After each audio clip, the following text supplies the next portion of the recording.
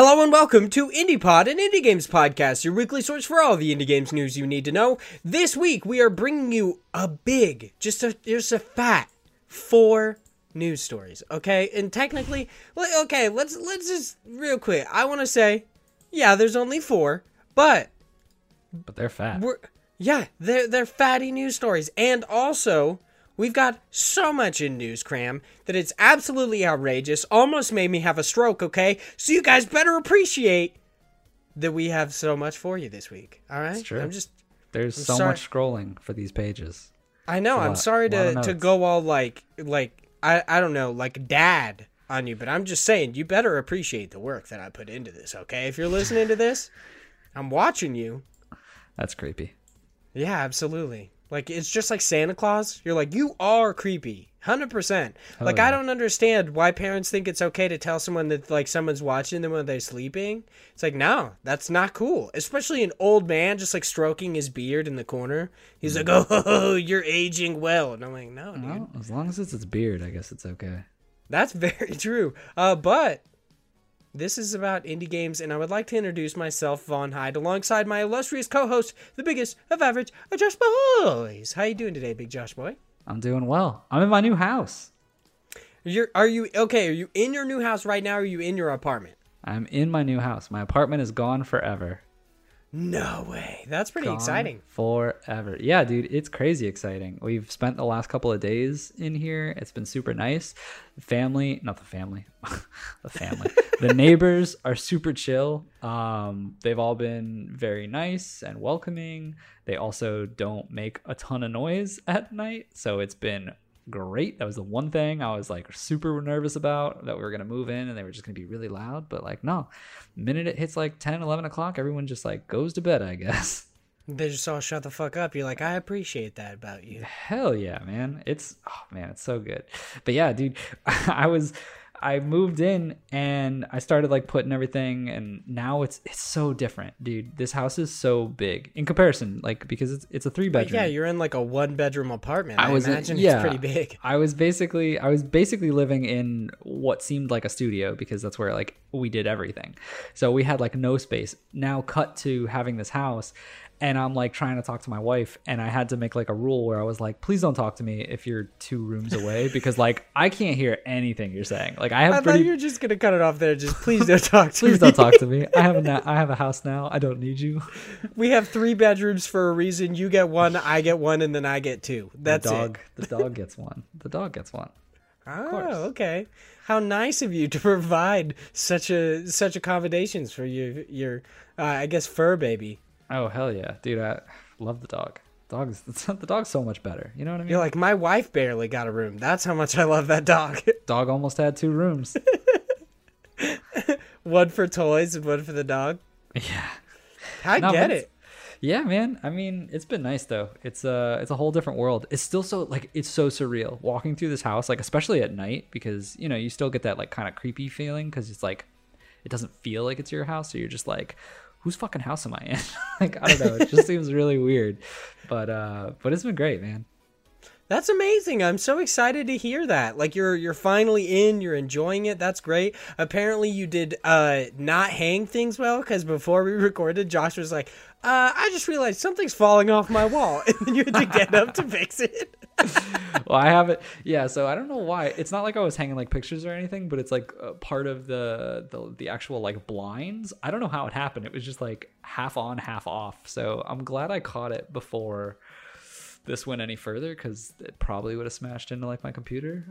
My god, that would have sucked so bad. I thought it would be funny if it fell, and like while we were recording, you're like, something just like the apocalypse is going on in my fucking house. But instead, that would suck so bad if we're in the middle of recording and it just falls down and crushes your monitor or something. Yeah, it probably would have smacked into one of them. I mean, it probably wouldn't hit both, you know. What are the chances? But it would be quite debilitating, at least for our podcast episode. You'd be like, Vaughn, I could still hear you, but I'm going to be honest, I don't know how I'm going to stop the recording right now. So we'll figure it out. Yeah, I don't know how I'm going to send this to you. That would be so funny. Okay, so before we get into anything about indie games, of course, because this is an indie games podcast, I want to do a little bit of housekeeping. Of course, I guess actually, I love how I said anything about indie games and I'm literally going to talk about it. So whatever. Of course, we have a new indie developer interview up. We put them up on Wednesdays, so make sure to listen to all of those. They're great. This one is it is with Seth DeGrace, I believe, or DeGrasse, I believe, is how it's you gotta get said. those. You gotta get the R rolls in. That was Did what I he not said. get it good enough? I thought I did. Grass. Do you just sound like Perry the Platypus? Jesus, that was awesome. The solo developer behind Project Sky, I very much enjoyed it. I would absolutely recommend listening to it. The game itself looks so cool. I'm so excited. And also hearing why exactly Seth is a solo dev, I found kind of interesting because it sounds like he talks about how he's such a perfectionist and it would just be easier to set the groundwork by himself and then have someone come in once everything is kind of fully realized, just not polished yet. And I kind of like, I resonate with that. I'm like, I get you, dude, because I do that shit all the time. Yeah. So don't you worry, I get it.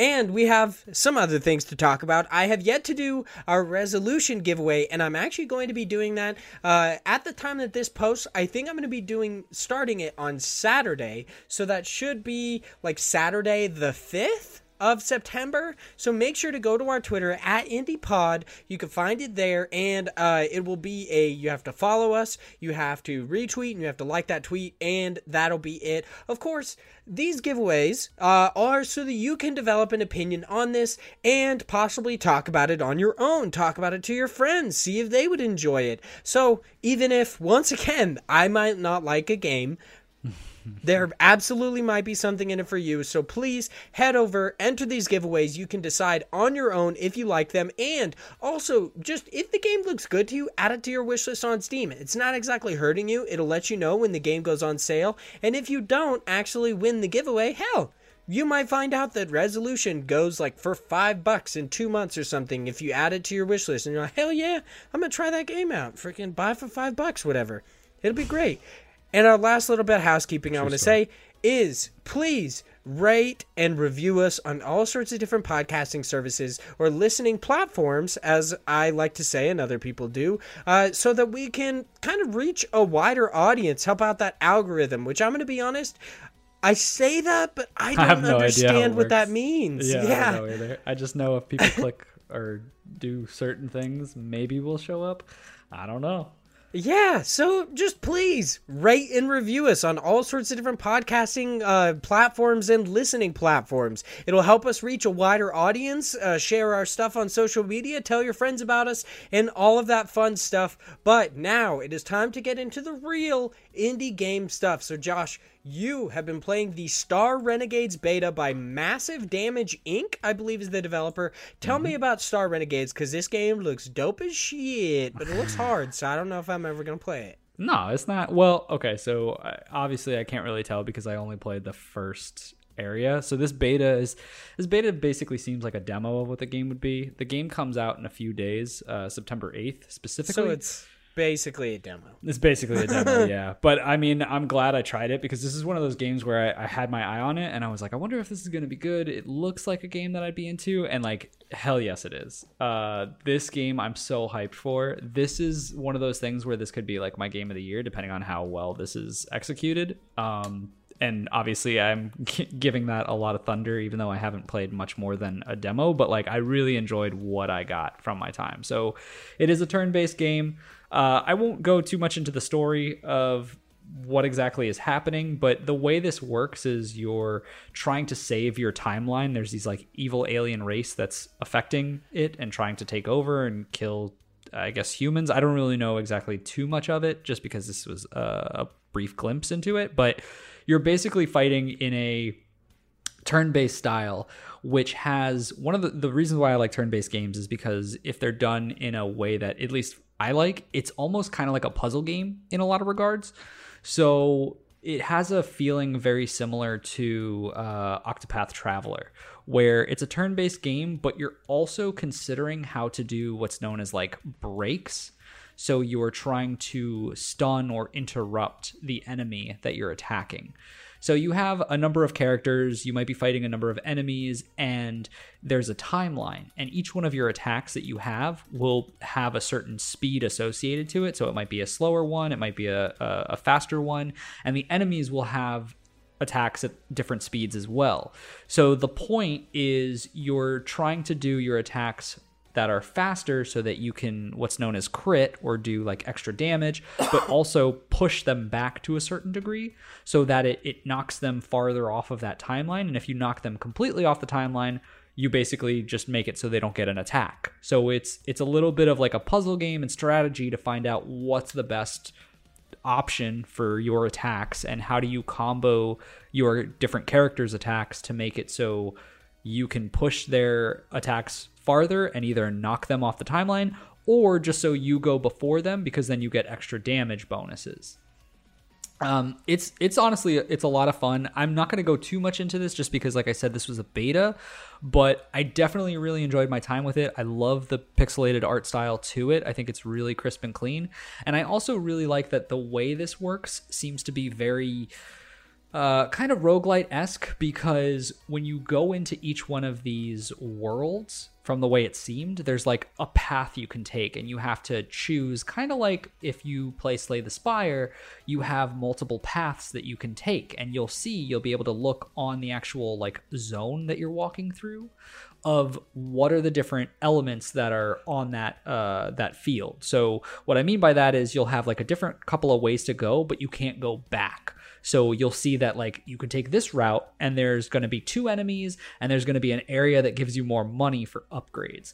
But at the same time, there's another path that'll have 2 enemies but has a chest there which will have like possibly equipment or different armor that you could find. So you kind of have to balance that out of like, what am I really looking for?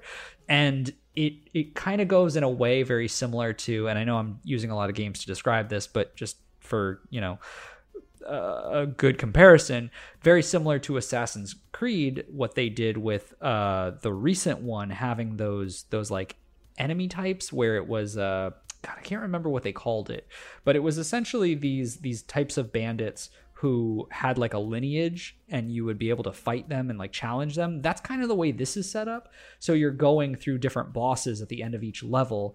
And apparently if you fail at those bosses, they'll get stronger and you'll have to try them again and so forth. So I'm really excited to see what comes out of this. I don't know too much about it, like I said, because I just played the beta, but really excited to see more. Yeah, they're I'm trying to remember what they're actually called in Assassin's Creed Odyssey. They are like they're like bounty hunters. Yeah, I think it's just bounties, something like that. It's very similar in that regards, where you just have like a long list of enemies that you can see, and they appear after defeating one. It's these weird like AI sentient robot alien type things that are attacking you. But just as you defeat one, more unlock, it seems. And the beta only showed the first one, so I don't know if that would expand into multiple or, what that looks like as far as the game progression. But regardless, I thought that the mechanics for the actual combat is really solid. And like, that's one of the main things you would want from a turn-based game. So I'm pretty down to see where it goes and what it's like when you keep playing. But what I've seen, once again, pretty solid. How many characters in your squad did you get? Because it seems like you can actually get, like, it says unlock dozens of alternate characters as your surviving squad members form bonds and create progeny. Yeah, it was interesting. So in the beta, you only had 3 characters. You had your main character and then 2 companions. And it seems like you're going to cycle through different companions, or that, possibly if you lose one, they might be gone forever. I don't know if that's the case. But it is going in that nature of building a relationship. So whenever you're done with a level, you go to like a campfire and you have these cards that are kind of like abilities or things that you can do at the campfire. So very similar to like, once again, more comparisons, but in Darkest Dungeon, they had it where if you rested at a campfire, you'd be able to use certain characters' abilities, and that would build camaraderie or, give you health back for certain things, or just give you upgrades in general. So certain cards exhaust, certain cards don't. You can always play them, but it builds the relationship with the characters So like a companionship bar, and I'm assuming that gives them certain upgrades and different abilities, which, you know, once again, I can't speak for, but that's the direction it clearly looks like it's going into. Yeah, Star Renegades looks super cool. I've been excited for it, based on just the visual, like, style and aesthetic for a long time.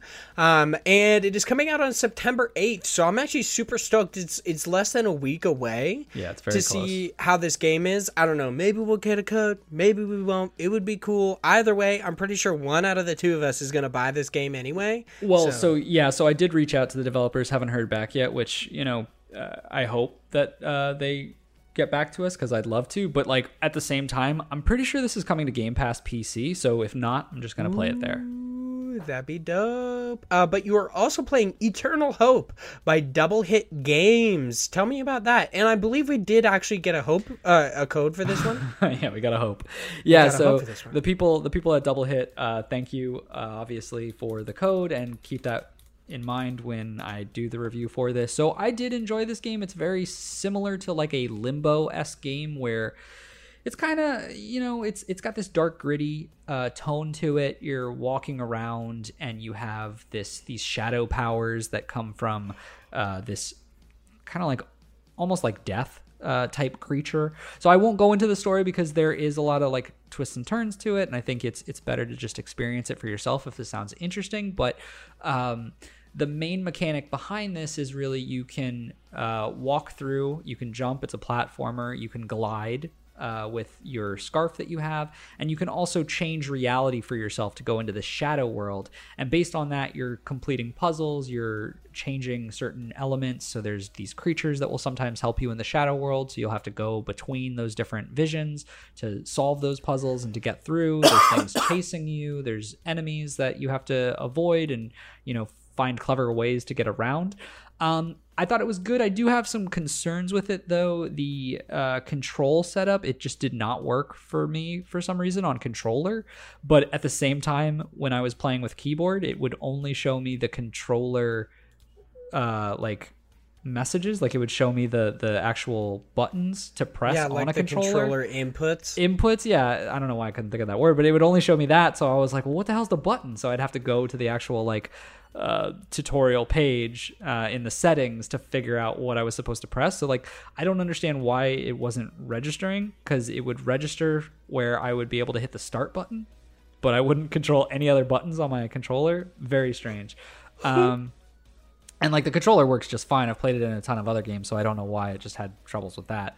And then at the same time, this got very close, like similar to my issues with Little Nightmares. It's the reason why I couldn't play that game, is like every time you die, these games are made to set you up for failure. It's very much like a experience it, you're gonna die because something's gonna come out of nowhere, or you're just not gonna expect something, and then you just have to learn from that. And that's, you know, the point of progression is you understanding like, oh, I know there's a trap here, I'm going to go the other way, or oh, I'm going to jump over this, which is fine. Like I don't have a problem with that. But my main problem with when you use this mechanic is that the load times still, like it has to be instantaneous, because otherwise it really rips you out of that environment and that feeling of playing the game. And then it turns into this just like waiting game and getting kind of pissed off that you're like, fuck, I don't want to do this because I know that I'm going to fail, because that's the whole point of this game, is to get through those situations. And then I'm just going to sit at this loading screen. And it was a little bit of a drag at first. As I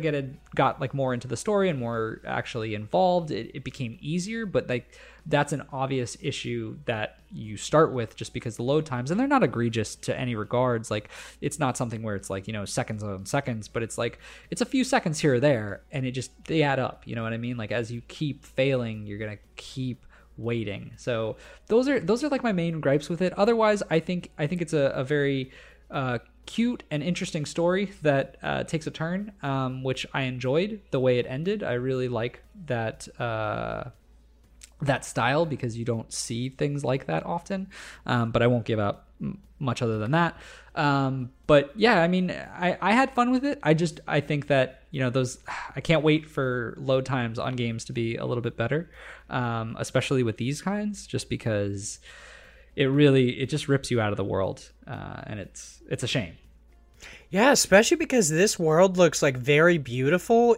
I love that it's obviously meant to be like really like dark, morose, and depressing, but it has these like really, really bright colors at the same time. Yes. Like pink and like purple highlights and orange and all sorts of stuff. Like it looks very pretty. The only thing that I would be like, I guess I need to like actually like hop on and play this game because we did get a code for it a little while ago, and I've actually been like looking at it for a while in our Steam library. The only thing that looks kind of weird is that your character just looks like he walks so slowly, and that looks off-putting. Yeah, he does. Like the I do think that they could have made it a little bit quicker. You can tell that obviously things are timed in a way because of certain like mechanics in the game. Like it's made so when you reach certain points and that there's certain enemies chasing you, like it's synced up.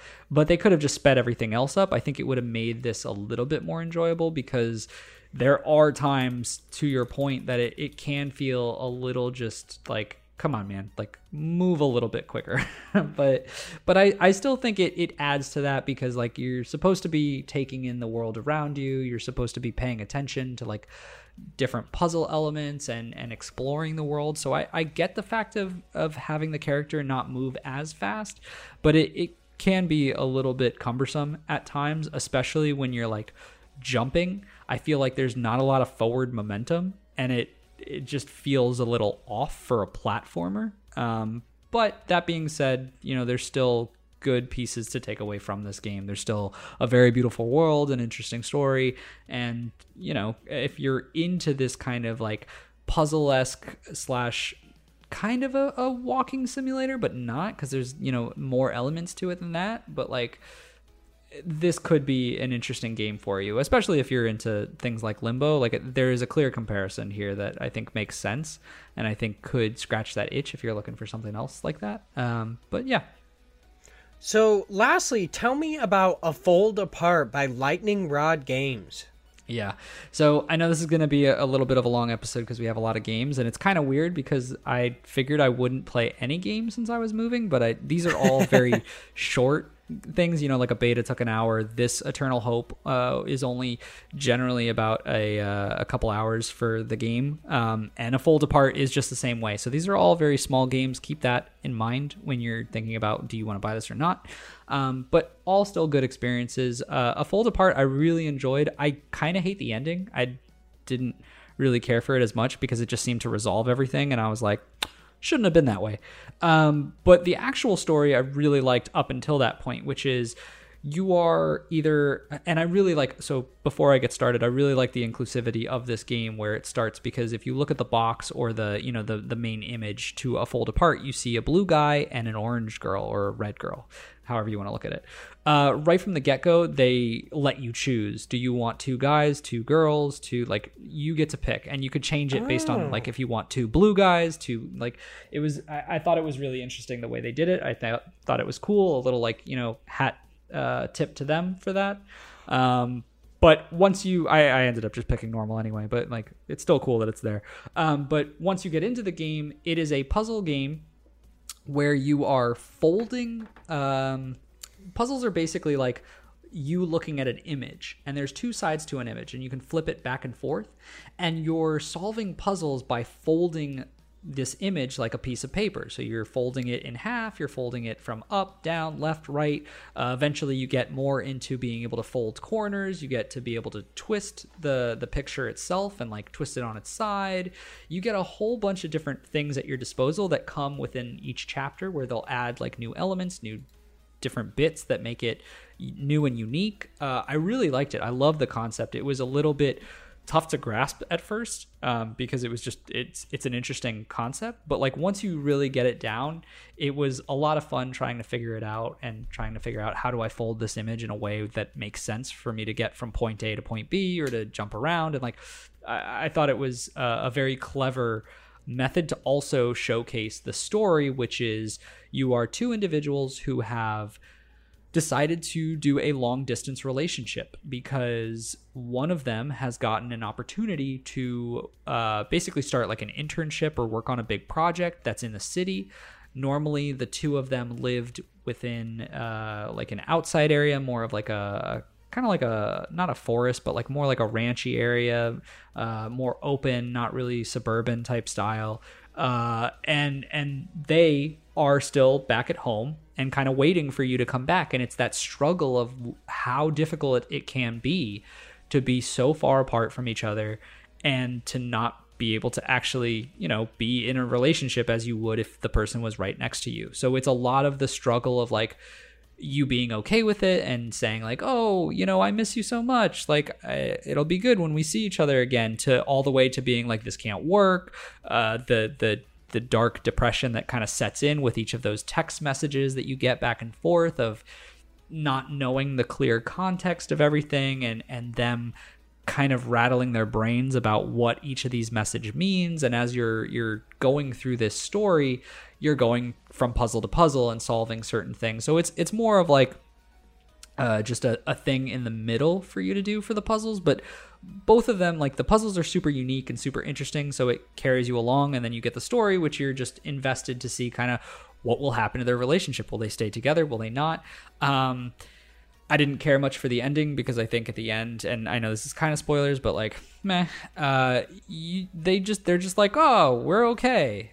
And I guess they ended up making it. But like from chapters 1 through 5, it goes through this clear straight line of like them obviously breaking up. And then in chapter 6, they're just like, things are okay.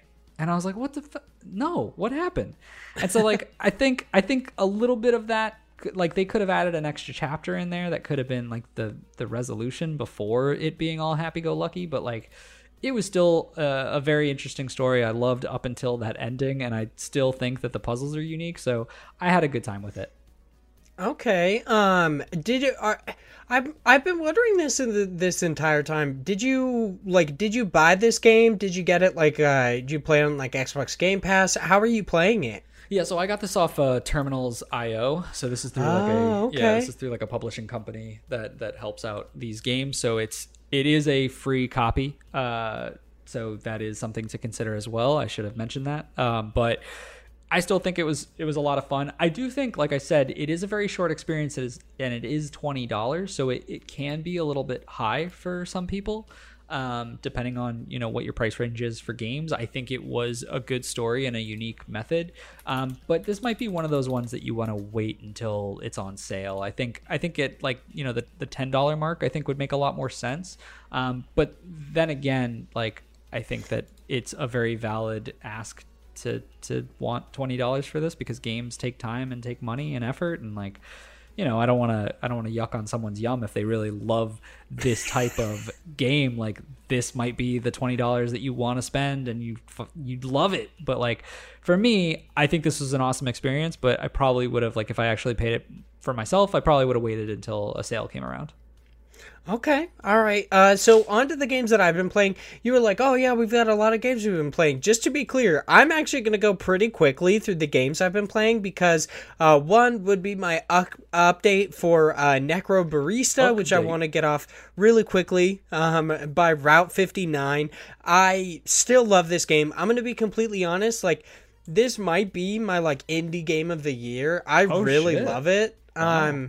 And it's kind of weird. It's just because, like, every character that comes up, I actually kind of, like, fall in love with them, even though I don't get a whole lot of time with them immediately. Right. And it kind of, like, it keeps dropping in these tidbits of information of, like, a character will say something that I have no idea necessarily, like, what it means in the lore or what exactly it means for that character. Like, there was an interaction between two characters where one kind of like is always heckling the other and kind of brings up something that they are not proud of in their past, and then that person brings up something that the other person didn't think. I'm kind of just not trying to give anything away, but it's tough.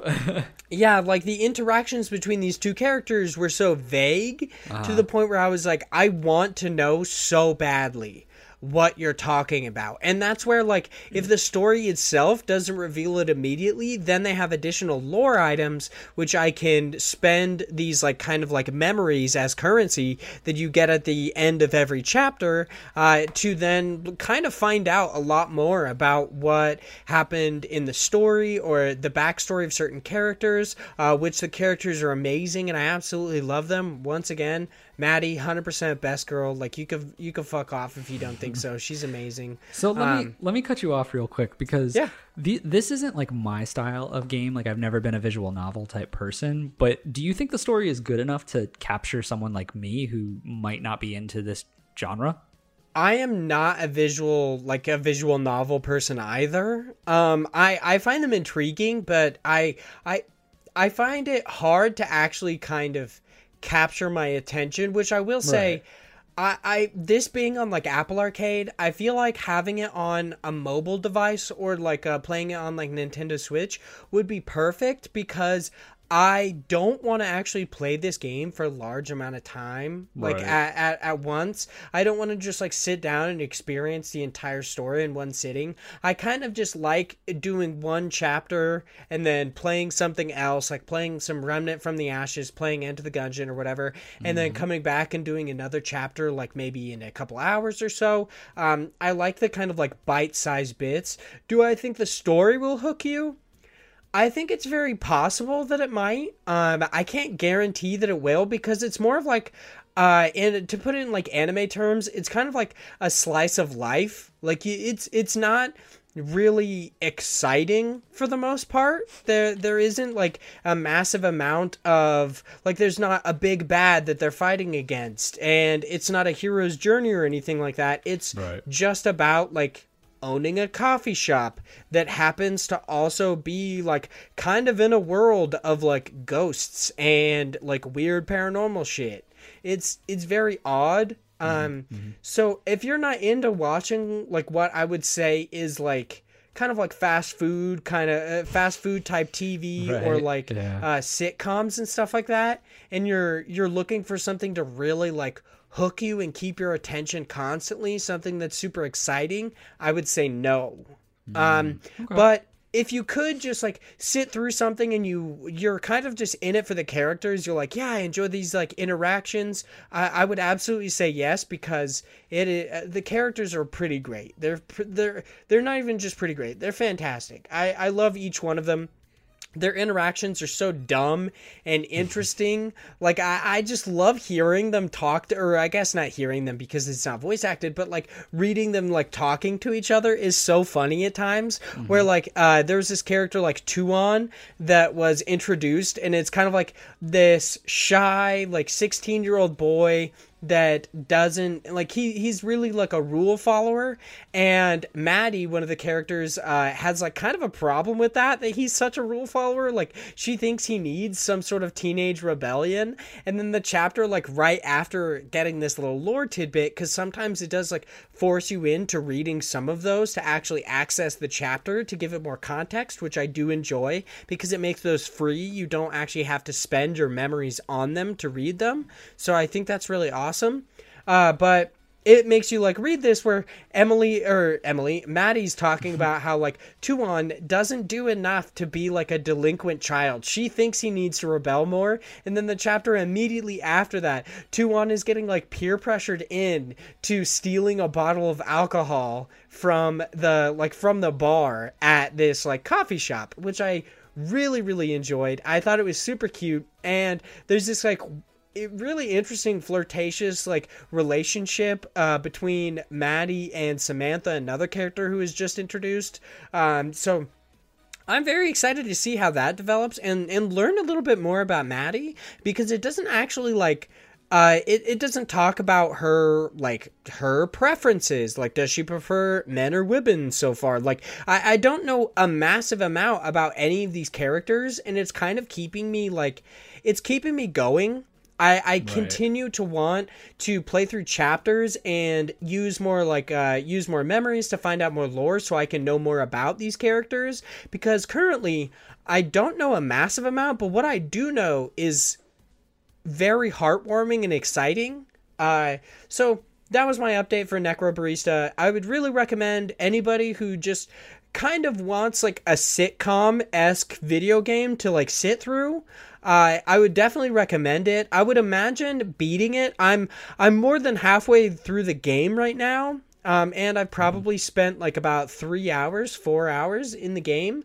So I would definitely recommend, if you, like, it's not going to get you a massive amount of time, but if you do want to experience it, if you have Apple Arcade, I would recommend doing it that way because it's very like bite-sized bits of content. And I think that's great. I think it might be like $20 on Steam.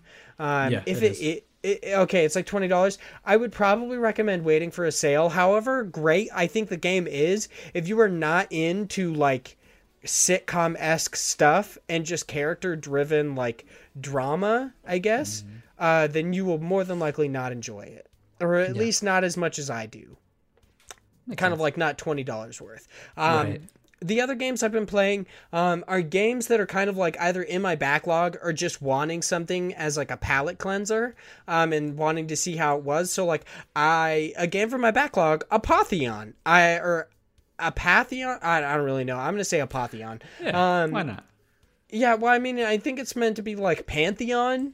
So it'd be like Apotheon. I don't really know. It's kind of weird. This is by Alien Trap. I have wanted to play this game for a really long time. It came out in like 2015. I got it on PlayStation Plus like a couple of years ago. Played a little bit of it. I wasn't necessarily off put, but I just wasn't really wanting to play it at that time. And then I bought it on Steam for like $2 like earlier this year. So hell yeah, I'm gonna play this game. It is very weird. So it's like an action platformer, but the aesthetic is like old Greek like paintings. So like, have you ever seen Disney's like Hercules movie? Yeah. Okay, so how they do like the pottery paintings in that movie, it's that aesthetic, like it's that art style. Yeah, and I really very like much this is actually pretty cool. Yeah, it's really, really cool. I like that art style so much, and it really sells the game for me. The one big issue that I have, and I should say that like I haven't played much of this game. I've only probably played like 2 hours of it, so that's why I'm saying it's gonna go pretty quickly. Is because like this is a much longer game than I have played, so I'm just gonna talk about my kind of like first impressions of it, but I very much loved the art style. It's all voice acted, and I think that's great. I really enjoy the voice acting. It has like little bits where you can actually learn about like Greek mythology, which I think is really, really awesome. I like that a lot. And the one big like kind of detractor from the experience, the one thing I didn't enjoy, is the combat is really weird and floaty. Like you'll hit people sometimes and they'll like shoot super far away from you, and it's kind of just like button mashy at times. Right. So the combat is really the only thing that I have an issue with, especially because like I feel like this game, if it had just a little bit better, like more like really weighted combat, something like a Hollow Knight, or something that just felt really smooth, instead of like I don't know, like I was punching one of those like children's punching bags that are just filled with air. You know what I mean? Stop just punching one of those children. Kind of like punching a child. You know what I mean? Like the so feeling floaty that your knuckles have when like, you know, just smashing them against a baby's face. Like that's what this combat. I know feels exactly what that's like. Like, it's just flying across the room. That's what I'm talking about. No, like, how there's always this children's, like, punching bags that are just basically balloons, and how you punch it and it just flies. That's what combat feels like in this game. And it's so weird. Yeah, that's kind of an off-putting mechanic there. Yeah, and it has, like, this really weird like weapon degradation, so you probably can only kill like 3 people with a weapon, and then you have to pick up another one, but you're constantly picking up new weapons and armor, so it's not actually a problem. It's just odd how fast it happens. Right. Like it's almost like Breath of the Wild style weapon degradation, but like you're not getting better weapons or anything like that. Like on occasion Getting you'll get whatever something drops. Yeah, like you're not picking up something that's much better. Like there's no obviously I'm not far enough in this game to get something that would be like Master Sword level, but there is nothing yet that has proven to me that there would be something that would be like that in this game. So like there's not really a need for me to pick up new weapons. It's just like, oh, I need a weapon, I'm gonna pick that one up and I'm gonna fight with it. Like it doesn't matter. I will say I do love Steam reviews. I'm looking at Did you get some fucking good ones? I'm looking at the Steam reviews for this game, and I want to cut you off just because I really want to say this one. So you'll get, your normal ones, which I are think I know the one you're talking about. Very intelligent and very like, oh, it's a fun game. It does this. This is what it's all about. Literally, this review is just naked pottery men duking it out with their thick spears. Yeah, that one's awesome. That person played this game for 12 hours, almost 13 hours, and they wrote naked pottery men duking it out with their thick spears. After 13 hours, he just had to tell someone. Yeah, it's just so special. This game is really interesting, and like the story behind it is actually kind of cool. So essentially, like the gods have abandoned humanity, and because of that, the earth has like become a barren wasteland. So like people, basically like men, the like royal men, I guess, is how you would say that, like men in general, or like mankind has begun to get like, I guess, tainted. Their minds have been because they now lack the knowledge of a certain god, and you can't grow anything because the gods took that from you as well. They basically took everything that makes life worth living. They just want to eliminate all mankind for the most part, and you are trying to fight against them because of that. And I find that very interesting, but the combat is just not good. I don't like it. So I don't know if I'm going to play more, if I'm going to be completely honest. That's upsetting because this game looks so cool. Like I love the aesthetic to it. Yeah, it looks great. I love the art style so much. Like that is the thing that made me want to play it the most. But just like fucking around with the combat is just not good. It's not. It is not fun. So the other game I've been playing is Enter the Gungeon, of course, by Dodge Roll. I have of course played this in the past. I am very much enjoying it. I'm not doing any better than I was on console, but I do like it on PC. The one thing I find that's actually kind of weird is that how in Eternal Hope you were talking about how like the button inputs and commands are only like for controller. When I went into the settings to try to actually like figure out some of the different button things, because they keep telling me to like look at the menu book and I just don't want to, so I instead I was like, you know what, I'll just go into the controls. The only controls that are listed are for controller. And I was like, what the fuck, dude, where are the PC ones?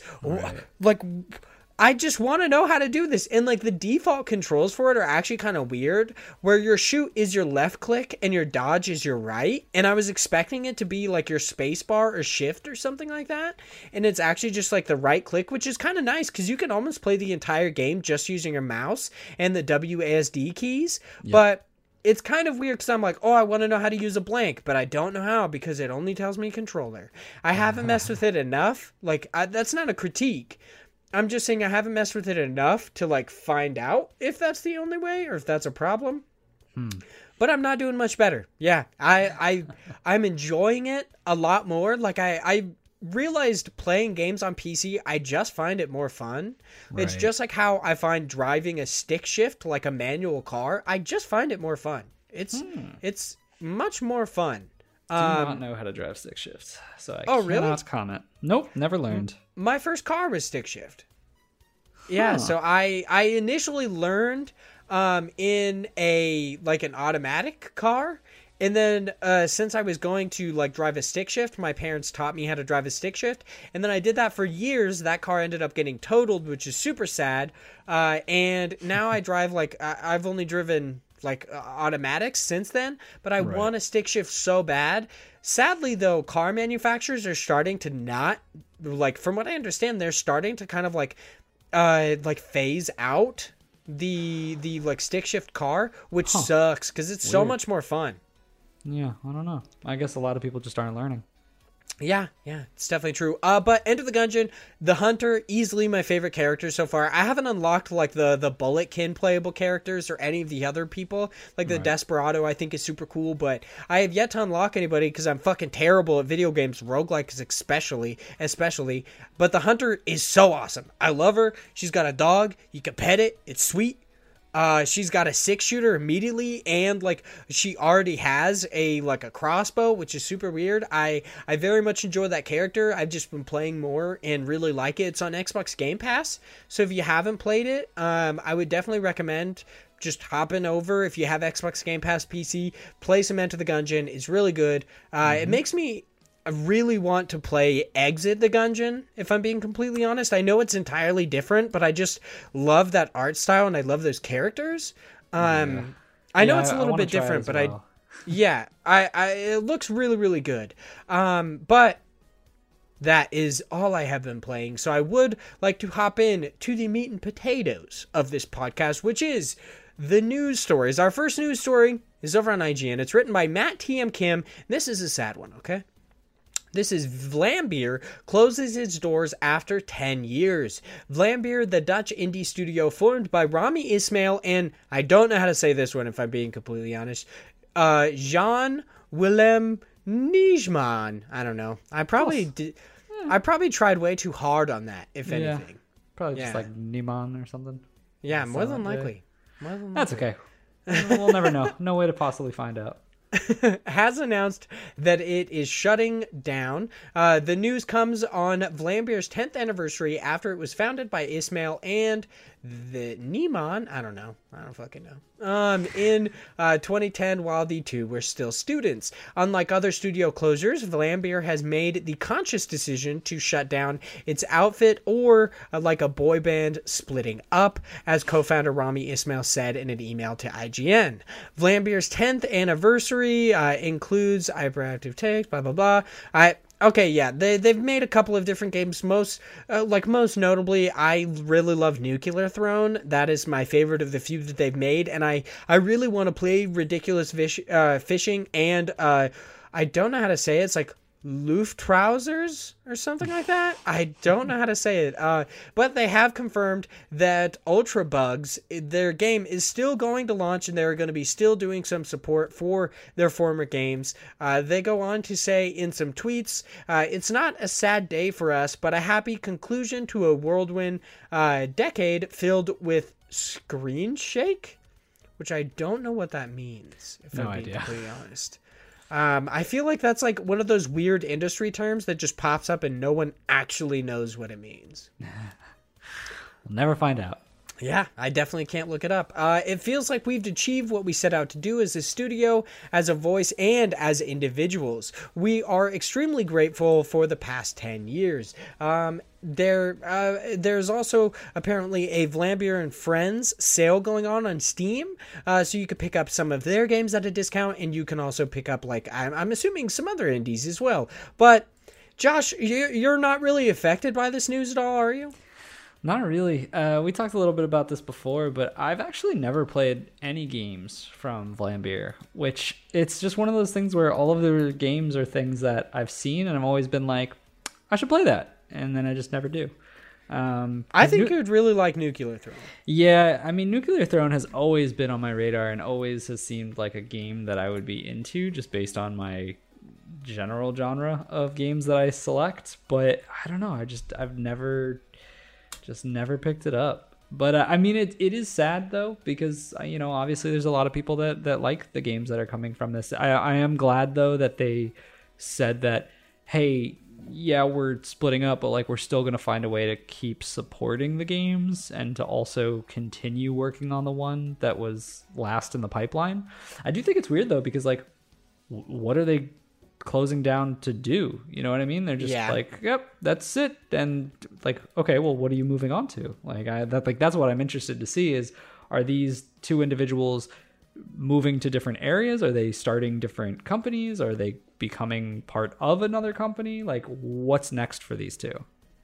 Yeah, it's kind of sad that our like the video game industry is so like tumultuous and so fucked up that when someone splits amicably, they're just like, yeah, we just want to close our doors. That it's so weird. Like it Yeah. feels kind of uncomfortable. I'm like, what's happening? Like what happened? There's definitely some dirty little secret that you're trying to cover up right now. Like that is my initial opinion.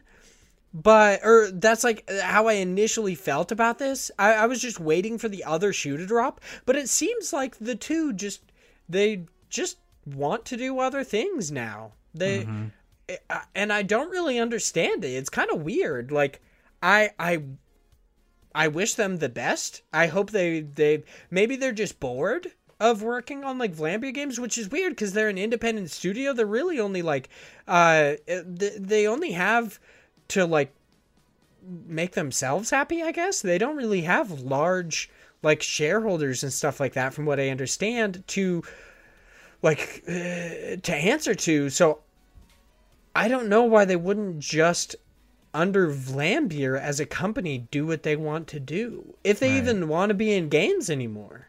Right. It's weird because, like, I feel like at that point, why not just sell the company to someone who wants to continue the legacy of Vlambeer? Like, why just be like, nope, that's it? Like, I don't know. I mean, I guess maybe there's not a lot of people who would just buy them off or like would want to continue it. I don't know, dude. Fucking THQ Nordic is all about buying up any That's studio what that I'm they can get their saying. hands on. I'm sure they'll take it. I don't know. Maybe like I would imagine the biggest issue with that is like kind of leaving kind of like your baby of 10 years, leaving it to then see it like really decay. I mean, Possibly yeah, or go... possibly,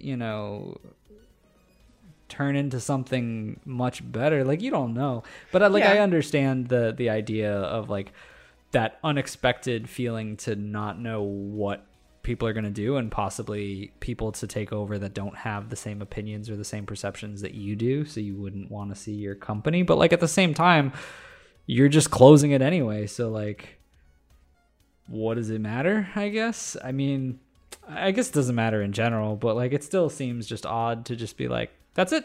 Like, we've run our course. Yeah, it seems like they're just wanting to go out on a high note. They're like, we're getting out while the getting's good. Like, we've made amazing games. We have yet to put out one that's like a real flop, and we want to move on to different things. So I'm like, okay. Maybe Ultra Bugs is going to be a huge flop, and they're like, well, this is it for us. Let's just pack up now before it comes out. No, yeah, but it's great. I'm glad that they are seemingly happy, that nothing really went wrong, that they're just moving on to, I don't want to say bigger and better things, but just things that will seemingly fulfill them and make them happy, I'm assuming. But that is a big leap. Speaking of leaps, let's hop over to our next news story. It's over on IGN. It's written by Jordan Oloman, and it is Fall Guys charity skin winners includes Ninja. That is, I feel like they did that just because Ninja's name gets clicks. Yeah, probably. It's so weird that they did that. But maybe, I don't know, maybe that was because of the update. These next few news stories are actually going to be pretty quick, mostly because this one is just an update to something we've talked about on the podcast before. This being that after almost 2 weeks, Fall Guys, I have a real issue with saying that name.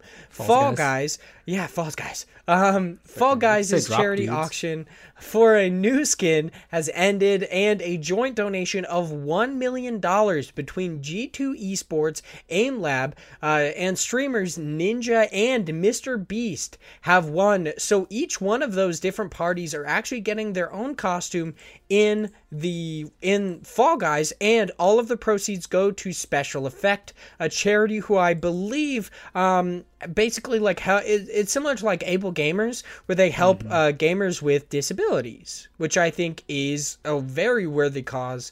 It's great that they did it, and $1 million. Holy shit. It's kind of nuts.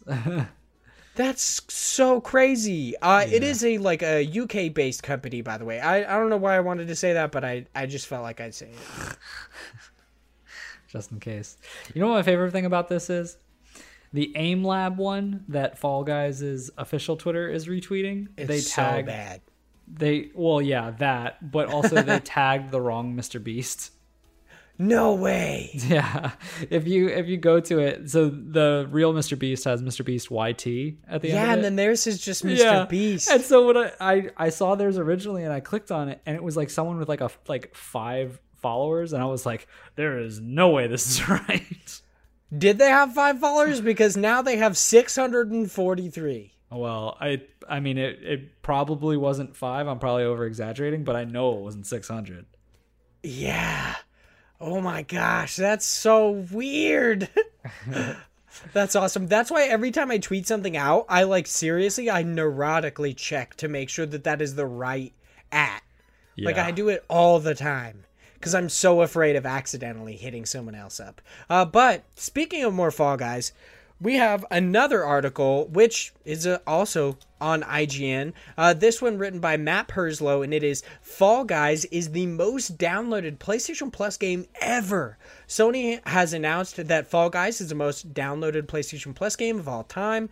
This is, I believe, tweeted out by PlayStation Europe. They tweeted, as of today, Fall Guys is the most... Okay, I'm not going to reiterate that. Yeah, they just congratulated Mediatonic, which is crazy. This one, of course, is going to be a speedy news story as well, because I just want to bring up the fact that Fall Guys has more downloaded than Rocket League, than Call of Duty, than there's so many massive games that have been PlayStation Plus games, and Fall Guys, an independently developed game, is bigger than all of them, has been downloaded more times than all of them. It's pretty nuts. This game has a lot of hype behind it. Yeah. And I kind of wish I would have already picked it up by now because I feel like I'm missing the mark here. I mean, we probably should. We talk about it all the time, but I've never Neither actually tried it. of us have actually played it. Yeah, which I think is so funny. But at the same time, it's so fascinating to watch this just sprawl out and to see just how much popularity this has caused. And I just really want to see how long it lasts. I want to see how they actually keep things going. I think the fact that they had a season 2 get basically mentioned and they're dropping, I don't know if it's already happened or if it's coming up soon. But the fact that they've gotten to that already in such a short amount of time, I think is a good sign of being okay, yeah, as long as you keep, cranking out content updates, people will want to see what's new. So I want to see how long this goes for. Yeah, me too. I definitely we've spoken about it, like you said, on the podcast multiple times about how the staying power of this game is entirely it's entirely up to how they continue to update it and if they continue to do so. And it seems like you pointed out with their update, their season 2 that's going to be coming out, that they are planning to do so, which is great. It's amazing to see an indie game have this much momentum and so much force behind it, and it just continued to chug. Yes, it had some launch issues, but now all I hear is good things. Right. And I mean, let's be honest, what online game doesn't have issues when it first launches? Yeah, massive games have issues every time they launch. Both Destinies had issues every time they launch, including update launches. Every Call of Duty game that comes out. I'm imagining when Avengers comes out on the 8th or whatever where it comes out, it's going to have issues. Literally every game that's primarily online has launch day issues, and Mediatonic, a small team, dealt with it better than most of these companies, if I'm being entirely honest. Right. So, kudos to them. I'm so glad that it has been downloaded more than any other game in the history of PlayStation Plus. I think that's amazing. And speaking of amazing, moving on to our last news story, it is over also on IGN. IGN's really rocking this freaking episode, especially once we get to Newscram. This is shitload, okay? This is written by Felicia Miranda, I believe. It is 12 minutes cast revealed during opening the night live. The cast of Luis Antonios, I believe, Yep. 12 minutes was revealed in a trailer, and a brief new trailer and a Perna cinematic drama game will feature a voice cast that includes James McAvoy from X-Men Days of Future Past. I'm fairly certain he's in many more of them than just that one, but okay. Daisy Ridley. Okay, yeah, I guess they're just doing Like recent things. maybe. It's kind of weird because they just say number 9. And it's like, you could just say, like, Rey from Star Wars. I don't know. Like, there's a different way to do that. But Daisy Ridley and Willem Dafoe from Aquaman and Spider-Man. I would say that makes sense. You could also say John Wick as well. But yeah, that's fucking crazy. Yeah. Yeah, that's some big names there for an indie game. That is absolutely insane. Like, I believe in one of your indie developer interviews, they were talking about how another game on Kickstarter, like, really blew through their goal, and it was because they got Bill Hader to voice one of their characters. Yeah. And I thought that was super crazy, and this is insane. Freaking Yeah. James McAvoy, Daisy Ridley, and Willem Dafoe. Holy crap. Pretty nuts. And I'm really hoping, like, I've already been talking with Luis or Lewis, however you pronounce their name, to get a developer interview. So I'm hoping that goes through, because yeah, I definitely want to talk about this game, and especially like how that happened, that he was, or they were able to get that cast. Yeah, that's what I want to know too. Like, that's the first question I would ask in an interview is be like, dude, what the fuck? Like, what's up with this cast? How did you get massive movie stars to do this? I imagine they do have more free time right now because of COVID, which yeah, I guess that's true. once again is kind of like a silver lining of COVID.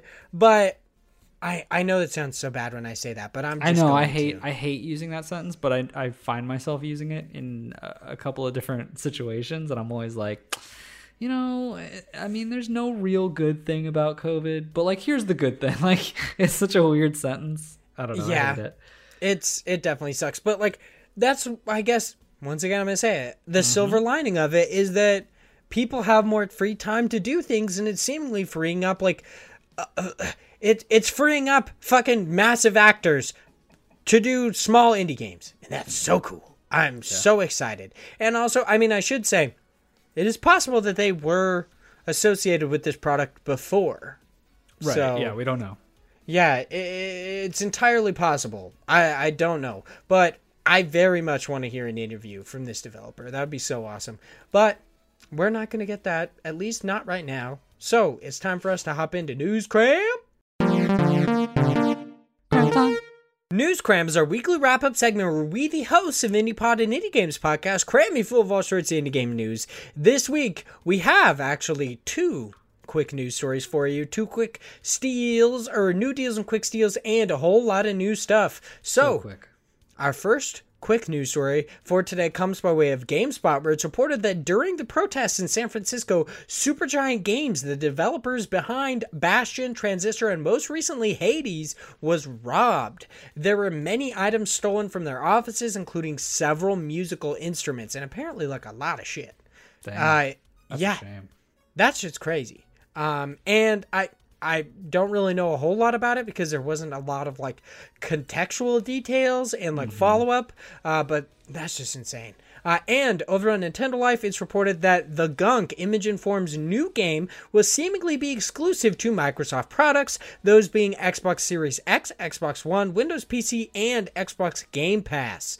That's pretty insane, especially because I feel like they have a huge audience on the Nintendo Switch. I know, yeah, that is a little weird, but I mean, hey, that's what they wanted to do, and good for Xbox for having, you know, some exclusives, I guess. Yeah, and I guess the entire idea of the Gunk and them kind of partnering with Xbox was to be with the most high-powered console so that they could make the Gunk. So Yeah. it makes sense that they're not going to come to the Nintendo Switch. They even deliberately said that. So, Right. Leave it to Xbox to have exclusive gunk. Now on to some new deals and quick steals. Our first deal of this week comes by way of GameSpot, where it's reported that there is an awesome sale over on the Nintendo Switch, during which you can get upwards of 90% off some amazing indie games, such as Donut County for $3.89, Ashen for $20, which is normally $40, What Remains of Edith Finch for $8, and much more. But the sale is only running until September 10th, so be sure to get in while the getting's good. And Hell yeah. Another just quick reminder that Into the Breach by Subset Games is now free on the Epic Game Store and will continue to be until September 10th at 9 a.m. I don't know if that's like Mountain Time, Eastern Time. I have no idea. Yeah, I'm not too sure. So was this is the second time this happened? Because I got Into the Breach for free from Epic Game Store before, right? Yeah. Mm-hmm. Yeah, that's interesting that they're cycling through now. Like, don't get me wrong, it makes sense because like they've already given out so many free games, but I wonder if this is going to be, the first of many where they start recycling a lot of the games that they've given out for free. Because, how can they, if they give out a free game every week, eventually they're going to run out, right?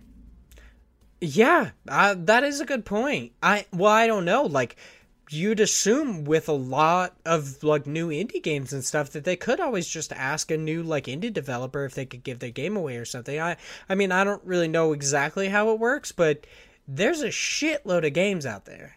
I mean, yeah, I guess that's true. I just think that like, that's a lot of money that they keep just being like, yep, just throw away more. Yeah, dude. Epic has just got like, they've got fuck you money. Yeah, they really do. They really do. Now, time to move into some new stuff. Our first 5 items in new stuff come by way of Nintendo Life, where it's reported that Beat 'em Up Super Punch Patrol by Bertil Horberg, I have no fucking idea, is headed to the Nintendo Switch on September 17th. That isometric RPG Game Deck by Onshar Studios, which we actually talked about in God Bless the Crowd when it was in its Kickstarter campaign, is headed to PC sometime in 2020 and the Nintendo Switch in 2021. That racing game Hot Shot Racing by Lucky Mountain Games and Sumo Digital Ltd, which I think is super weird, is headed to the Nintendo Switch and PC on September 10th. That action-adventure game Witch Eye by Moon Kid is now available on the Nintendo Switch and PC.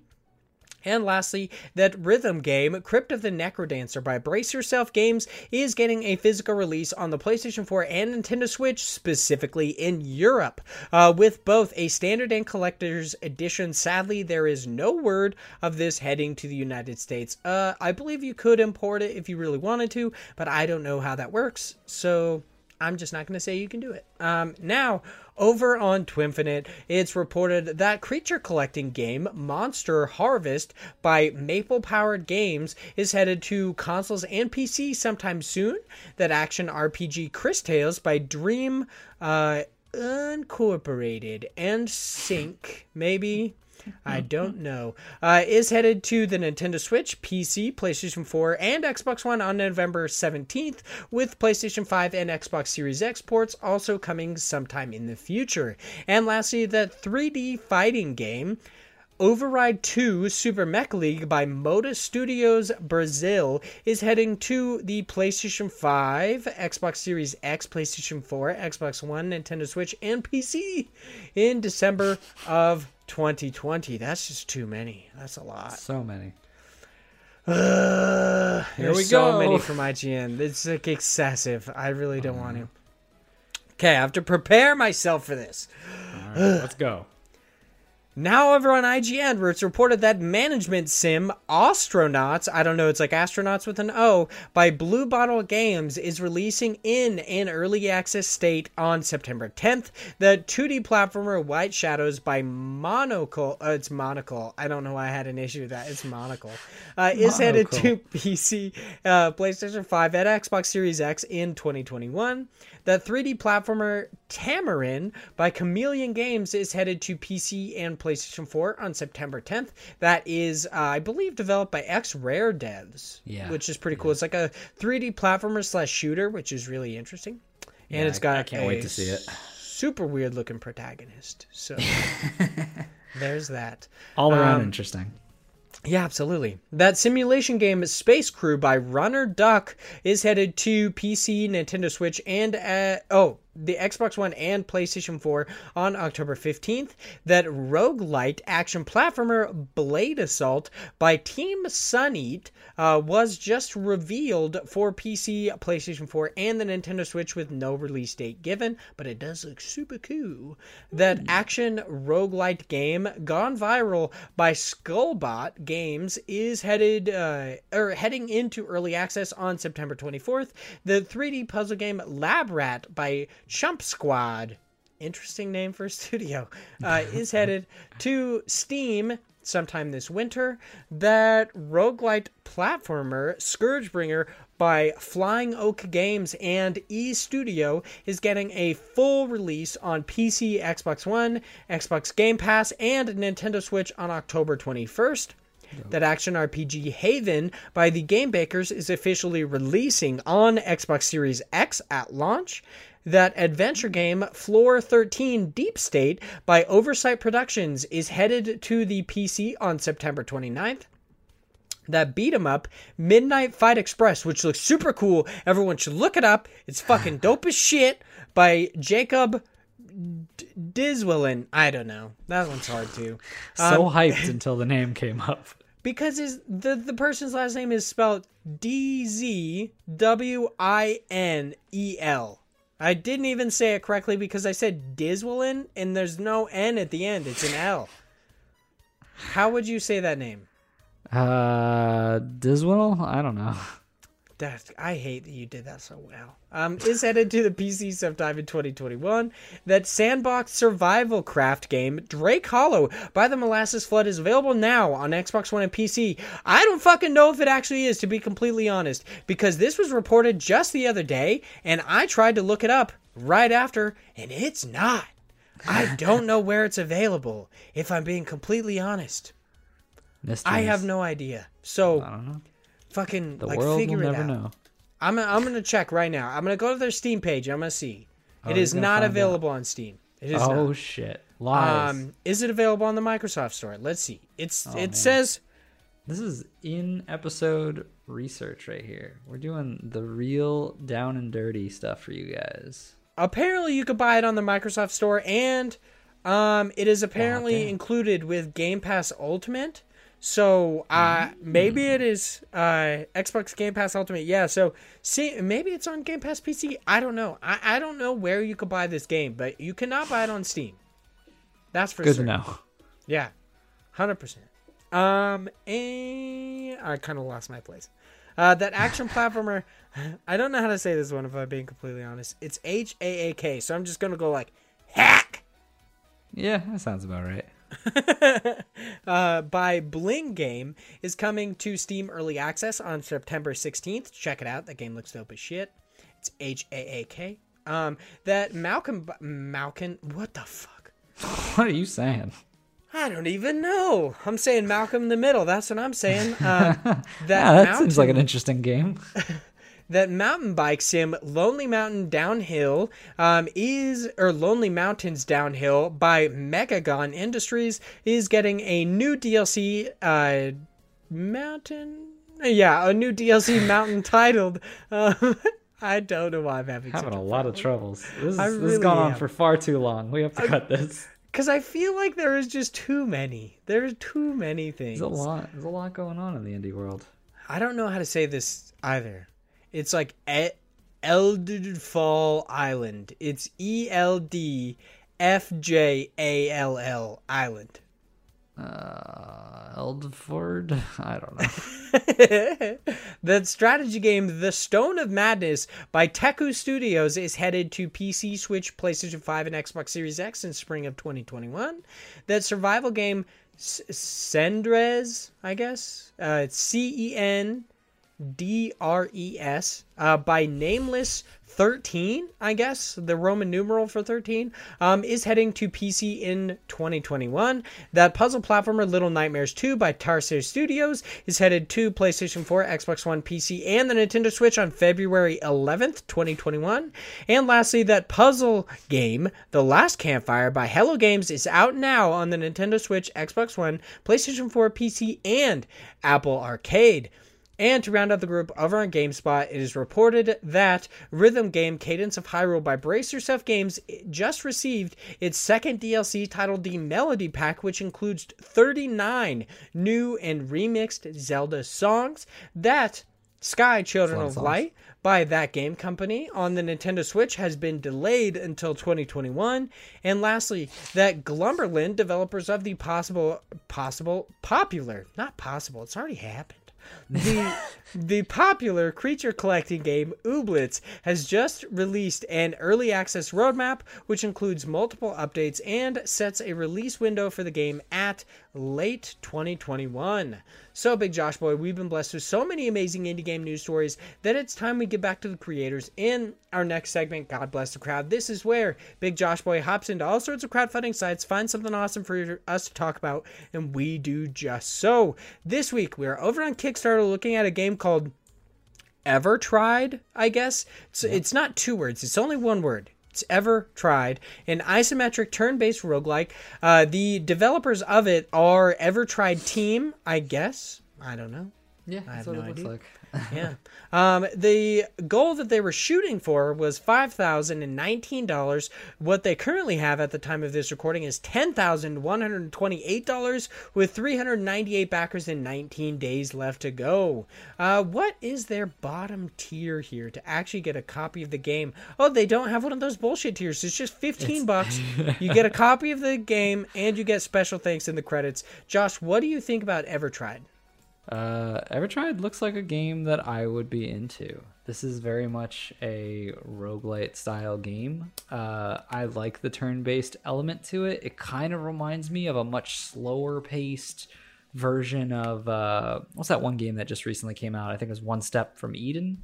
Oh, I was thinking about that too. Yeah. So I really like the way this kind of works because it seems like it's turn-based, but also pressures you to try and be quick because there's like a bar at the top that kind of is like your combo bar that you're building up, which gets like a better score, and I'm sure that leads to something like a bigger amount of currency that you get at the end of each level or certain rewards. But it looks very well done from what I can see here. I like the grid-based mechanics. I like the fact that you can do these little dash moves. You have these spells and abilities. You're fighting these randomly generated worlds and areas and bosses. Like, I want to know more about it, obviously. But this definitely looks like it's already been funded, so it's awesome because I can't wait to see what this turns into. But yeah, I mean, if you're into turn-based like tactical games and roguelites, this is definitely going to be for you. Yeah, I love the art style. I think it looks really, really good. This pixel art looks really clean, really awesome. It actually kind of reminds me of the game that like Tom Marks was talking about when he was playing Fae Tactics. Oh, yeah. Art style reminds me of that a lot, and I really like it. My one big critique is, of course, of the trailer. It's just gameplay. There's too much. Okay? It like leaves nothing to the imagination because there's literally like multiple things where it just shows them using the exact same spell over and over again. Multiple times. And I was like, dude, just like break it up. I don't know, like a cinematic piece or like words. I don't know. There's just too much gameplay. There's like there's a perfect balance in a trailer between gameplay and story. You have to have both for it to be a really good trailer. And this is like just gameplay, and it's too much. I mean, I get what you're saying, but I also disagree. Here's the thing: is I'd rather have this than the opposite, which would be all just trailer, like video wise. Like I like 100%. Yeah, like I like knowing what I'm getting into, especially with a Kickstarter where you're like, what's the main piece that I'm going to be playing? It's going to be that actual mechanic of whatever it is gameplay looks like. So I do agree that obviously they probably could have put a little bit more work into what the trailer is, but like I still think this is better, and I like knowing what I'm actually going to get when I buy the game. But I mean, that being said, even still, like it's still a good amount of gameplay, and like I'm glad that it does show that, just because I think it looks interesting. I think it looks fun. I think it's something that I could get into. I don't know that, like, generally with these kind of like very grid-based games, they're games that I enjoy but don't get really sucked into. But I also think that this would still be a fun game, and I'd love to try it out. Yeah, it looks really, really cool. I I would never be good at it, so I don't know if I will ever actually buy it. I think the idea of it is really cool, that essentially, like, in life, if you don't earn your way into, like, the afterlife, you actually go to this tower and try to, like, kind of show your worth in a sense. And you are given a mask to, like, have your kind of, like, memories and yourself held together. But this tower is, like, kind of started to degrade. And because of some random reason, a lot of, like, these creatures are actually losing their memories and becoming feral. I think that's really dope. I should say the whole, like, trailer critique is obviously just for me, because somebody who's going to get into this game, like somebody like Josh, who would back this game and actually enjoy it, they're in it for gameplay, not for, like, a whole lot of other stuff. So it totally makes sense. Like, I feel like you're into a roguelike because it has great gameplay. Right. That is, I mean, you have the main to be. reason. Like, a roguelite, the main appeal is the fact that whatever mechanic or whatever gameplay loop they've set up is addicting, fun, and worth your time to keep doing. If it's not a successful roguelite, because the whole concept is a roguelite is not, in some cases it is, but it's not really like a story-based, like, adventure. It's more of a meticulous, like, I want to redo this over and over again and over again and over again and over again because I enjoy it, because it's fun. Like, that's the appeal of a roguelite. Yeah, I guess that's why I liked West of Dead so much, or thought that it had so much potential, is that it did have that nice mix of story in it that I really enjoyed. But then, of course, it definitely had a lot of flaws as well. But I thought its gameplay was pretty fun. Yeah, but, and it's not to say that a roguelike can't have that. It's just like the main underlying piece that makes a roguelite successful is the fact that you constantly want to keep trying it. Oh, yeah, definitely. While watching some of the gameplay, it kind of reminded me of, like, how you spoke about Into the Breach, how it was a lot about, like, kind of forcing these different, like, aliens into environmental hazards. And It kind of seems like there's a little tinge of that in this game, where you're constantly, like, leading these different creatures into environmental hazards, which are very cool. There seems like a lot of them, and they hit one of their stretch goals to add even more. So that's pretty dope. Like, the variety in environmental hazards seems pretty interesting. Yeah, I really like it because I definitely see this as being, once again, a good style of roguelite where there's a lot of variability in those different levels, especially if there's so many hazards and they're randomly generated and they're in different areas and you get different randomly generated monsters. Like, there's a lot of replayability when it comes to this. And I definitely enjoy the fact that it is going into those higher tiers and getting more of those pieces, because, like, the more and more pieces that you throw into the mix obviously become tougher from a balancing perspective and from, like, their perspective of making it so the game is not too easy or too hard in different areas depending on just RNG. But, like, at the same time, having so much versatility makes it a good game because you're always learning something new. You're always feeling like you have that, like, oh, I used these hazards to my advantage, so it makes you feel smart, it makes you feel good. And, like, that's a very rewarding thing that you can get from roguelites like this. Speaking of rewarding, I think some of their, like, actual tiers, their rewards are kind of cool. Like, that you can make your own custom warrior sprite for the protagonist that you could wear in game. Of course, this goes against my whole, like, stop trying to make me make your game thing. But I do think that that's actually really cool. Sorry to, like, burp and hiccup at the same time. It was pretty crazy. Know, you gotta... I mean, it was just so cool to you. You were just having trouble keeping it down, you know? Yeah, exactly. No, it's all good. I mean, I still, like, even though it's different, right? Because this would be your own personal thing you're building. This isn't just like, hey, build us a character that's in here and everyone else gets to experience it. This is like you building your own thing that's specific to you, right? I mean, you can also do that. You can make an NPC in the tower. Well, that's a tier as well. Well, you're never going to get away from those. I feel like that's such a common one in Kickstarters because it's so easy to say, like, give us a ton of money and we'll make it so you can have some kind of piece of yourself in the game. But, like, yeah, I don't. That's like every part of Kickstarter. You're never gonna get away I definitely get it. It's like, give us a couple $100 and you will really become a piece of this game. Right. Like, this might be your favorite game of all time, and if it is, you are immortalized in that game. for the rest of your life in some sense or another. So I definitely get it. I'm just a fucking weirdo. Like I'm not talented enough to do this shit, so I'm like a curmudgeon about it. Let's be real. It's like I don't know. I definitely get it. But I've pretty much gone through everything about EverTried. I think it looks very, very cool. I would absolutely recommend people check it out. I will, of course, tweet out the Kickstarter link on Thursday before this airs. So you already knew. Because you're following us on Twitter, you understand that it's a great way to do so. And we're almost at like 400 followers, which I think is pretty freaking cool, okay? Yeah. Thank you to all our current followers. Please tweet about us so we get even more. Yeah, and thank you to all our future followers for making a good decision in your life. Hell yeah. What was it? It was, you gotta join us now. We're only 2 episodes away from the No Pants Squirt episode, or whatever the fuck we were calling it in last episode. Josh, do you have any final thoughts on EverTried that you want to share before we move into our listener questions?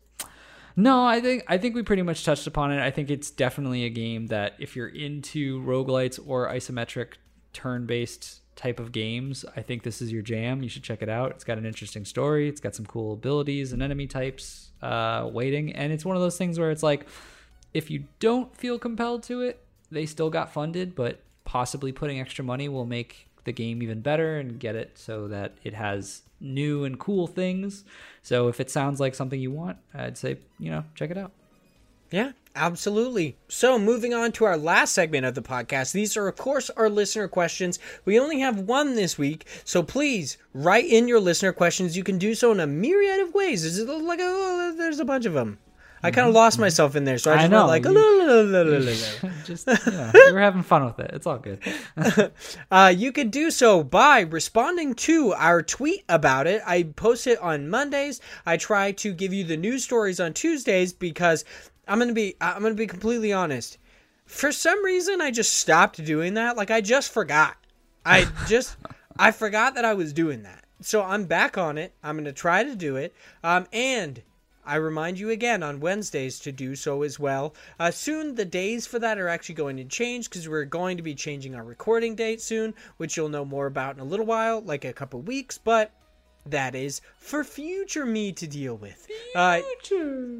You could do that, or if you have a longer question that you'd like to write in, you can of course do so by emailing us at indieincursionpodcast@gmail.com. Chris Penwell responded because he's a beautiful British boy and I love him. He writes in from their Active Quest. Of course, I do have to mention Active Quest. Please go listen, review them, make them bitch asses play some shitty video games. It'll be great. They're not actually shitty. Chris is going to play Red Dead. Joseph is going to have to play Kingdom Hearts. That's hilarious. But Chris writes in and said... Well, before we dive into that, what would your game be? You're like, I don't want to play this, but I guess I'll begrudgingly do it. I honestly don't think they're... Oh, Stardew Valley. Yeah. Oh, that's a good one. Yeah. I would... Yeah, I talk so much shit about that game that it would have to be Stardew Valley. Yeah, that's true. That's very true. I don't know what mine would be. I don't know that there's a game that I'm just like, no, there's no fucking way. I don't know. I feel like there has been a game in the past where you have just... Oh, you know what? I feel like there has to be one thing. It would be like, if we get, I don't know, fucking 100 reviews or something, you have to buy something on the Epic Games Store. Like, I will give you $10 and you will have to buy something on the Epic Games Store. No, it goes against my whole fucking, my pact. No games other than free. But Chris Penwell writes in, it says, did Bubsy the Bobcat deserve his reboot games? If not, what other platforming mascots should have replaced him? I think that's kind of interesting that he said replaced him, but I'm assuming just like took that place. So what do you think, Josh? Did he deserve it? And if not, who deserved it more? You know what? I don't think he did. Are you going to say like Commander Keen? Oh, Commander Keen would be great, but I mean, he got a replacement like reboot, which is gross. So I wish they would have just done him a little better, as opposed to making some weird puzzle game. As opposed to doing him dirty. Doing him dirty, real dirty. No, Bubsy sucks, dude. I have no interest in Bubsy. He is a joke. I don't like any of his games. He's kind of annoying, but at the same token, I'm going to say a mascot that is also super, super annoying, but I just have a weird nostalgia for it. I want Gex the Gecko. Did you ever play that game? No, I've heard so much about it. Gex the Gecko, I don't know why. I just really liked it when I was a kid, but like just thinking about it, it's very similar to Bubsy in the regards of like he just says the same couple of punchlines over and over and over again, and it's just super awful. Super awful. It really was, but like I still loved it. Like I don't know why. The platforming for it I thought was a lot of fun, and it was just I just have a lot of nostalgia feelings for it. But yeah, that's what I'm gonna go with. Bubsy, get out. Gex the Gecko is making his return. I've never actually looked at or given a shit about Bubsy. I've always thought it looked nagu. So I mean, you shouldn't. I mean, it's not. So does he deserve his reboots? I don't think any of us are actually like we should talk about what people deserve, but maybe. Well, first off, I don't know a single person who really enjoys Bubsy. I mean, granted, I obviously have a small select group of people that I talk to. I'm not like really out there, but like I don't know a lot of people who are really like hardcore just jonesing for another Bubsy game. Yeah, I don't know. I don't think it looks good. I don't want to play those games. Do they deserve it? I don't know. Maybe. I don't give a shit. Like, if not, what other platforming mascots should replace him? I'm going to be honest. I don't play that many different, like, 3D platformers and stuff like that. You know what I'm going to do? I'm going to, in a sense, like, cop out. And I'm going to go, hey, freaking shout out to Errol Moss from the In From Japan podcast and Parallax Media and just say, fucking Blink's the time sweeper, dude. Like, let's get some new Blinks games, okay? I tried to play the second game when I was a kid on my original Xbox, and it was too scratched, and I couldn't play it, and that's my entire experience with that game and that series of games. That's sad. Well, I guess we need that reboot so that you can finally experience it. So I can finally play Blink's the Time Sweeper. I have no fucking idea. I would say, hey, you know what deserves more video games? Fucking Rasputin from Psychonauts. Totally I was blanked. you know. I blanked, dude. I was just like, doesn't even know his favorite franchise over here. That was a hardcore brain fart. Like I need to get some food in me or something. I guess so. I'm feeling it, Mr. I'm Krabs. super hyped. I'm super hyped for Psychonauts 2. When is this fucking game coming out? Me too. It looks so good. Yeah, I loved. Yeah, a lot of people were just like, "Oh, Xbox sucks." Blah blah blah. The games are blah. Like I was watching Psychonauts 2, and I was like, "Hell yeah, that game looks fucking rad." Yeah. Fucking Raz.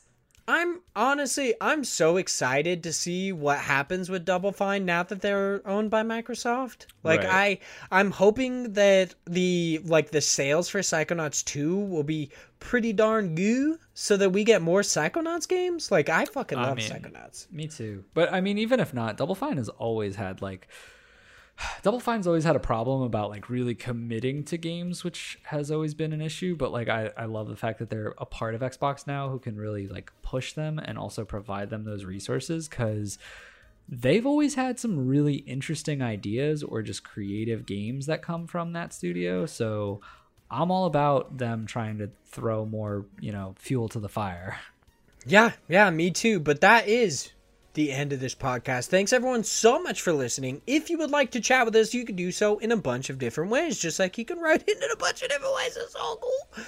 You can, of course, I would highly recommend that you follow us at IndiePod on Twitter for giveaways, indie games news, all sorts of fun stuff. Make sure you follow us there. 100% recommended. You can follow me specifically at Hyde Legion. That's HYDELEGION on Twitter for all of my dumb shit. You can email us at Indie Incursion Podcast, and you can follow the biggest of average Josh boys at _Josh90 on Twitter. Anything you want to pimp out real quick, Josh, before we hop off the podcast? So soothing.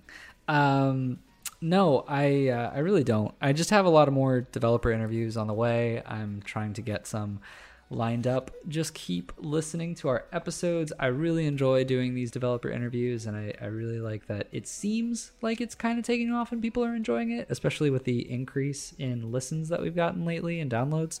I don't have anything from a writing perspective. I really need to get back on that grind, but I've been pretty busy with all the house shit. But there'll be more stuff eventually. Yeah. You're definitely a busy dude. You got a lot going on right now, and you've like kept up the interviews going this like entire time. Is absolutely insane. I don't know how you're doing it. You're amazing. But that is the end of this podcast. Actually, before we hop off here, we are under the 2-hour mark, so why not stretch this out a little bit? I know. I keep being teased. You're like, we're done. We're not. We're done. We're not. I just wanted to reiterate, of course, listen to the Seth DeGrasse interview. The solo developer behind Project Sky. It's a very good interview, 100% recommended. Make sure to follow us at IndiePod and go there. Look for our resolution giveaway. We're going to be doing that this week, probably the Saturday after this airs. So just keep an eye on at IndiePod, and please leave us reviews, ratings, whatever. On whatever listening service that you are currently on to help us reach a bigger audience. Share this podcast with your friends so that we can tell everyone about the amazing indie games. Yeah, that's what it's all about. Plus, we just need those ego boosts. Come on, give us those sweet, sweet reviews. 5 stars. Oh, absolutely, dude. Ever since people have listened to this podcast, I've been 100% just incorrigible, okay? I've been a little piece of shit. I'm like, I'm a fucking rock star. I walk down hallways. I just like fucking stiff arm people. I start elbowing people in the face. Yeah. I walked into class and they're like, oh, well, what's your name? And I'm just like, you don't fucking know my name, bro? You don't know who I am? Bro. I fucking talk about indie games. And I don't get paid for it. You think you know what my name is? There's no fucking way you do that. So much hubris. No fucking way. That's the end of this episode. Thanks everyone so much for listening, and we will talk to you next week. Bye, fam.